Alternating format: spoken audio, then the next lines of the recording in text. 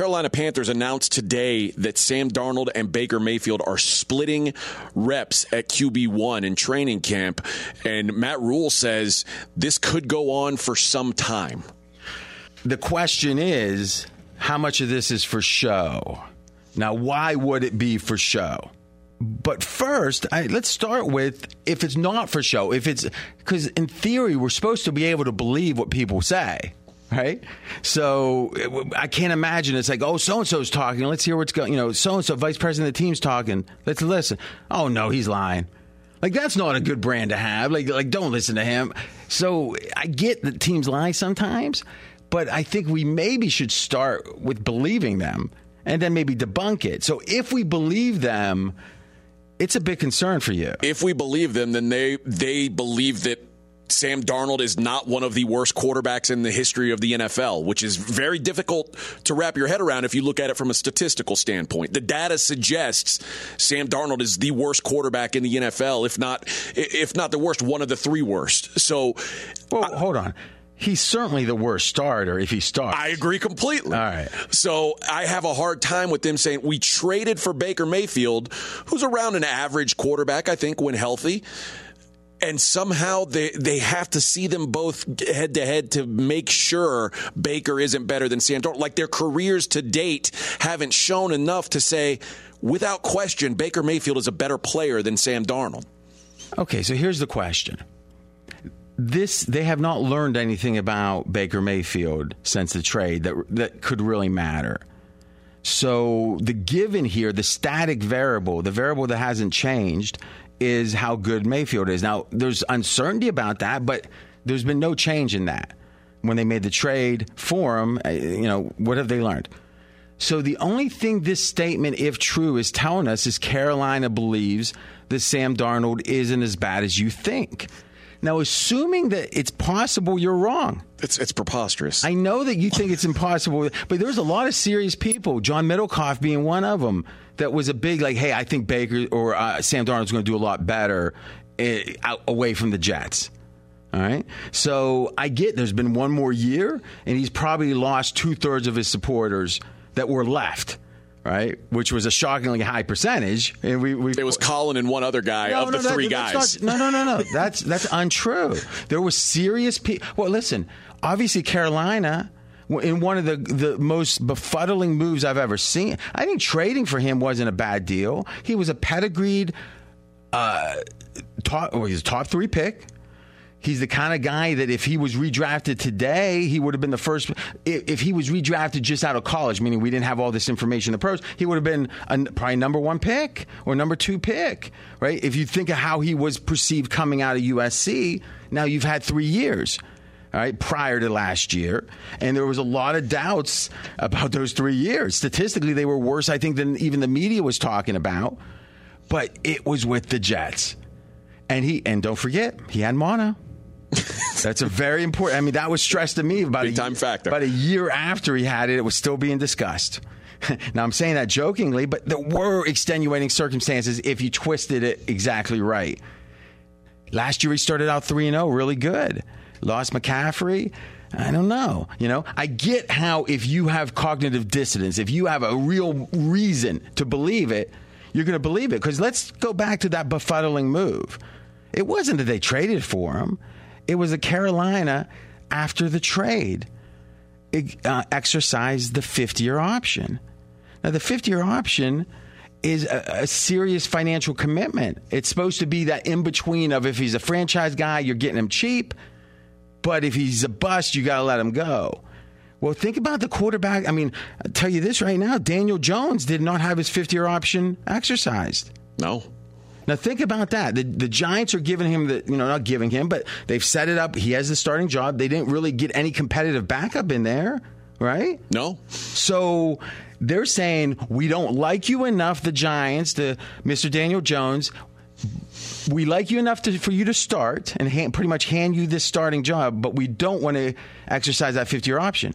But Carolina, who had the exact same option, meaning it wasn't the exact same money because I guess it would have been, except what Daniel Jones, they were both, that's interesting. They both were in, so Daniel Jones is in the same year as Baker, right? Yep. Okay, that makes sense.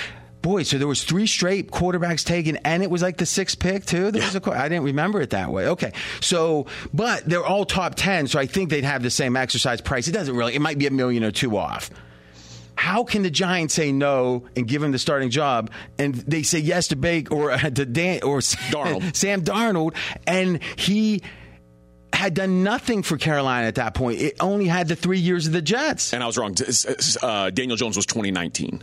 Okay, and compared to 2018 for Baker, Darnold, and Josh Allen was the third. But I guess that makes sense because.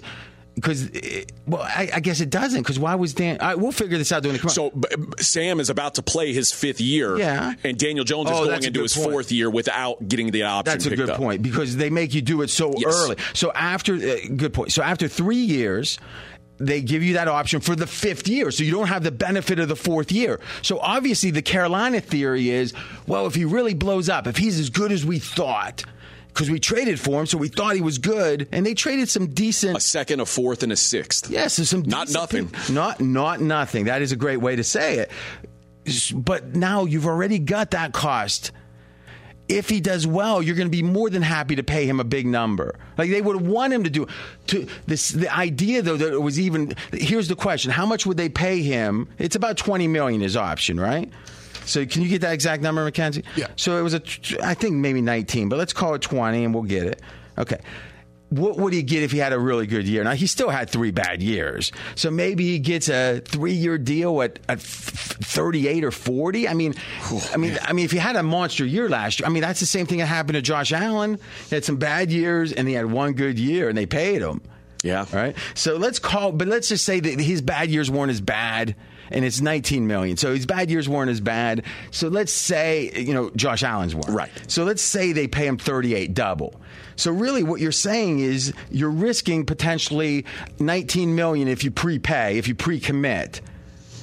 But if you wanted to cut him like they would, I think, if they could, for nothing, you're saving $19 million. So really, it was right in between. Did they really think it was a 50% chance that Sam Darnold was going to become a superstar? Because that's really what the math says it should. I can't imagine they thought that. I can't imagine I can't imagine they still think that possibility is real. But now that segues to the next point. We've made the first one, which it was irrational exuberance and confidence in Sam Darnold that led to them to exercise the 50-year option even before last year, which, again, was a big disappointment when you add it all up. They traded for another quarterback for a reason, though they got him a value. It was like a 6th-round pick, and it was like $5 million. Great value on Baker. If they say it's Baker's job, one, don't we know Baker plays harder? Isn't that when he has something to prove, he seems to play harder? Yes. So maybe, one, they want him to feel like he has something to prove. 2, in general, you don't want to hand a job to someone that just got jettisoned by an opponent. In theory, they're as good as the Browns. They want to be as good as the Browns, Carolina. If the Browns say, get out of here, garbage, throw them out. If you see the Carolina bus driving by the Browns facility and they go into the dumpster and start pulling out garbage and they pull out like a chair and put it on the bus to bring back to the office, that doesn't look good for Carolina, does it? It doesn't, but we have to... Why are you fighting a laugh? You love that analogy. It was funny. Let it out. It just feels like most teams would have done the same thing if they had Deshaun Watson. So Baker Mayfield being trash is relative because the Browns had a rare opportunity to get one of the few elite quarterbacks. Okay, but either way, they could have kept him as a backup. Do you really think they could have? It seems like that bridge was burned as soon as they talked. Well, but what I'm saying is that they played it wrong, no doubt. Well, but I guess the question is, and I should say this. Let's just back up 1 second, all right? If you need a little help with this, check this out. This is the way you do it. Oh, I'm not connected. How did that happen? I had Jackie the Joke Man's laugh. Laugh when it's funny. Can we agree to that? Yes. All right. I don't think there's any sense of extenuating circumstances about Baker's being jettisoned, because if there were, why wasn't there more competition for him? The fact that Carolina got him like about the cost of a chair from a dumpster relative to the NFL tells you in general he's garbage, at least in the eyes of the marketplace. Yeah, there weren't a lot of people chasing Baker Mayfield, clearly. So what does it say about your decision if you're saying we decided to pay this guy $19 million this upcoming year, we're only paying $5 million for Baker effectively because that's what Carolina is paying. But that $5 million guy's so much better. We're going to give him the job even before we start camp. It makes them look so bad from last year. They got to hold on to the hope.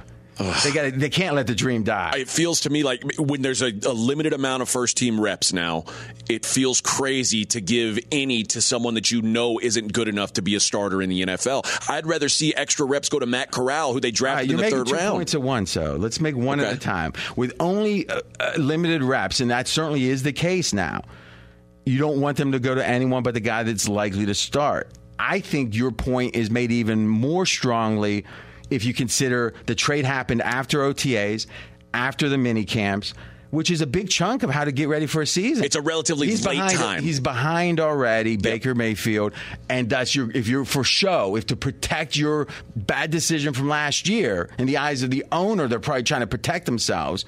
You make a show of the competition, and it's coming at a football cost. I think you're right. For the PR side for the decision makers, likely the GM and the head coach, Matt Rule, is you are hurting your football team. I think it's fair to say that. You know, if they don't genuinely believe it's super competitive, but I do think there's a part to this which is about we don't want Baker to feel fat and happy. Though in theory he's going to be motivated anyway, you want to keep the eye of the tiger. I don't know if you saw Rocky 3. Right, because Baker's playing for a new contract himself. Yeah, this is the last year. So he's motivated, but it does feel weak if you give him the guy you got off the scrap heap, the head job to start with. So the question becomes, is this about talk? And if it is, if the snaps are 90-10 or whatever, fine. If they truly are split, I think it's coming at a football cost, or Baker's a lot worse than we thought, or, well, forget the other one. Sam Darnold's unable. One can't be. Yeah.